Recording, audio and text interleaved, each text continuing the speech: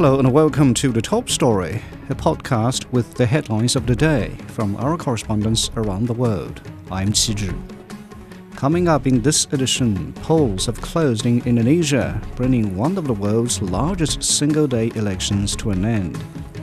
Some displaced Palestinians sheltering in Rafah have risked returning to central Gaza due to Israel's continuous strikes on the southern city. And the U.S. House of Representatives has voted to impeach Homeland Security Secretary Alejandro Mayorkas after a failed attempt last week. We begin with Southeast Asia. Over 200 million people in Indonesia have voted in the presidential election in one of the world's largest single-day polls. The three-way race is contested between presidential favorite and current defense minister Prabowo Subianto and two former provincial governors, Andis Baswedan and Ganjar Pranowo. Experts say the support of younger voters will be crucial, as nearly half of the electorate is below the age of 40. Sukina Aluwalia has more from Jakarta. More than 200 million Indonesians are heading to the polls to pick their new president.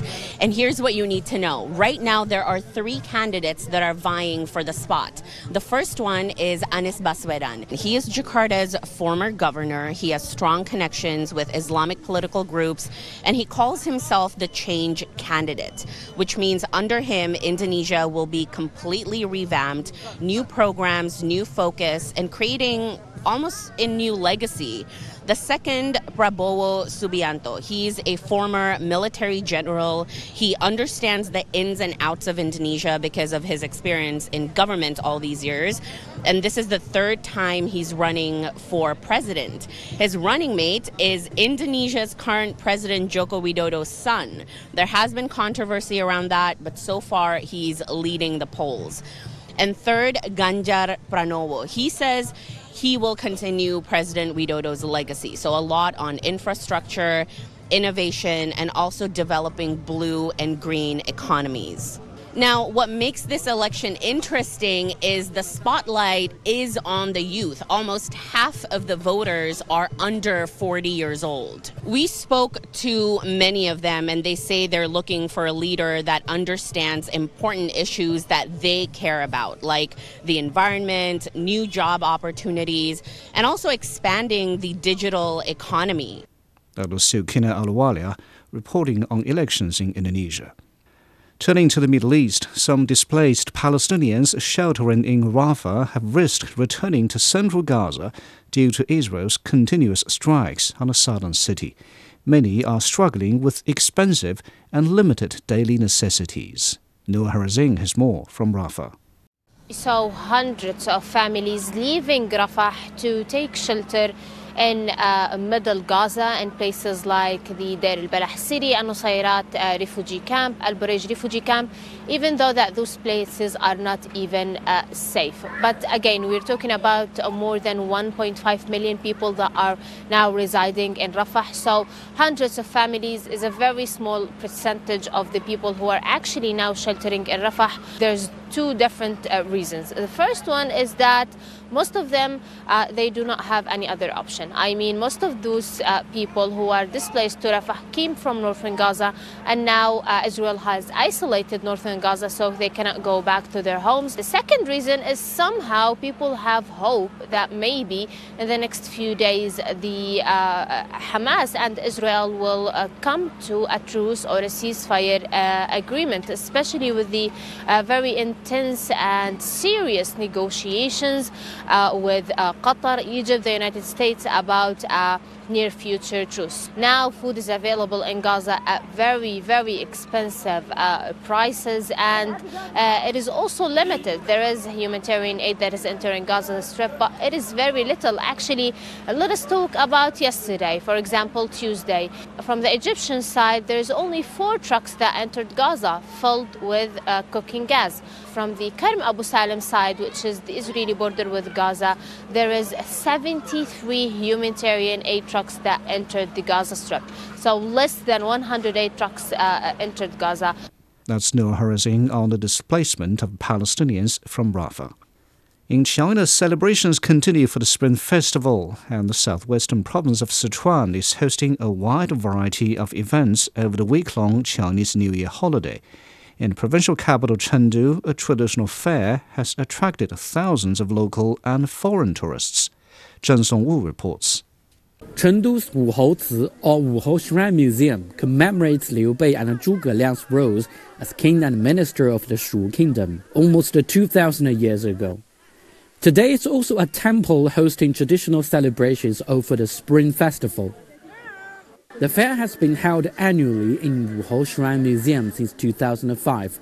This year, there are lantern shows, sacrifices for ancestors, and artistic performances. The lanterns combine traditional artistic skills with augmented reality.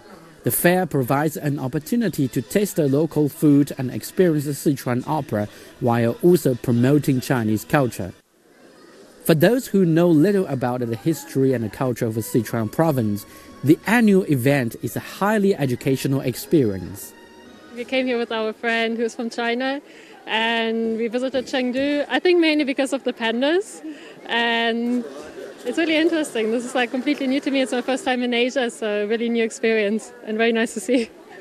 Yeah, it's very interesting. We tried a lot of different food and we learned a lot about the history as well. So yeah, it's very good. It's our first full day in Chengdu today. So yeah, it's been a really nice day. I came here to learn because I don't know much about the culture here, including Chengdu's and even Sichuan's. The natural scenery and traditional custom here are profound. Organizers remain true to local Spring Festival traditions, but continue to look for ways to innovate. One result is an increasingly younger crowd, with many flocking to the temple this year despite having more and more options to celebrate the holiday season. That's Zheng Songwu on Chinese New Year celebrations in Chengdu. In North America, the U.S. House of Representatives has voted to impeach Homeland Security Secretary Alejandro Mayorkas after a failed attempt last week. The House approved 2 articles of impeachment accusing Mayorkas of not enforcing U.S. immigration laws, which Republicans argue led to record flows of migrants across the border with Mexico. Popin Putin reports. Hardline Republicans have successfully won a vote to impeach Mayorkas after failing to get enough votes last week.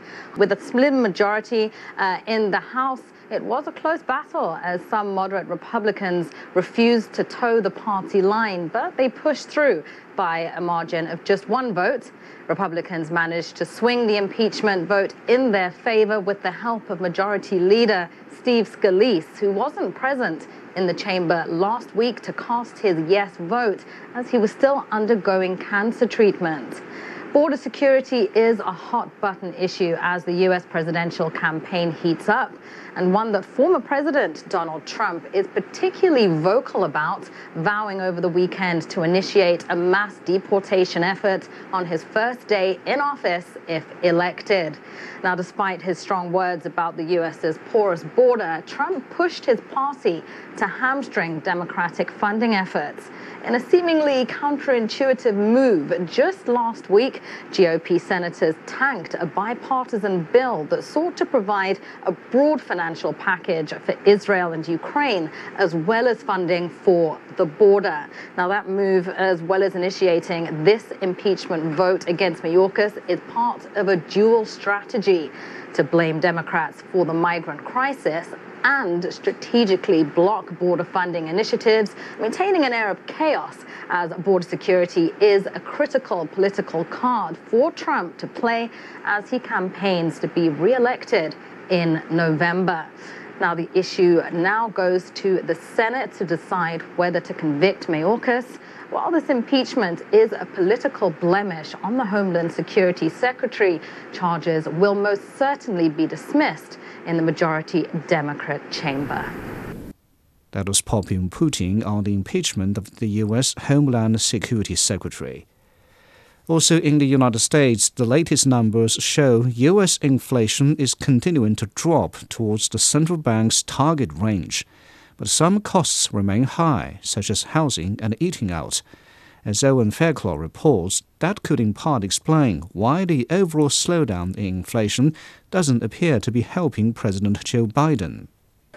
For Joe Biden, the latest inflation numbers should be a gift as he tries to win a second presidential term on his economic record. The US president addressing local government leaders on Monday, just hours before January's inflation data showed prices increasing by 3.1% on an annual basis. That's a drop on December and testament to how policymakers defied expectations by reducing inflation running at more than 9% in the summer of 2022 without derailing the economy. And it's a global trend, according to the International Monetary Fund. The world economy is now poised for this soft landing we have been dreaming for. Even so, polls suggest not all voters are feeling these positive economic indicators touted by Biden. While the cost of groceries has dropped, the cost of restaurant dining climbed more than 5% last month, and consumers are noticing. Fast food chain McDonald's admitted prices it raised by double digits over each of the past 2 years have been deterring lower-income families. And that persistent, if somewhat isolated inflation is one reason the US Federal Reserve isn't quite ready to start reducing the benchmark interest rate it ramped up to drive down inflation towards its 2% target. Owen Fairclough there on the US inflation. Now recapping the headlines, polls have closed in Indonesia, bringing one of the world's largest single-day elections to an end. Some displaced Palestinians sheltering in Rafah have risked returning to central Gaza due to Israel's continuous strikes on the southern city. And the U.S. House of Representatives has voted to impeach Homeland Security Secretary Alejandro Mayorkas after a failed attempt last week.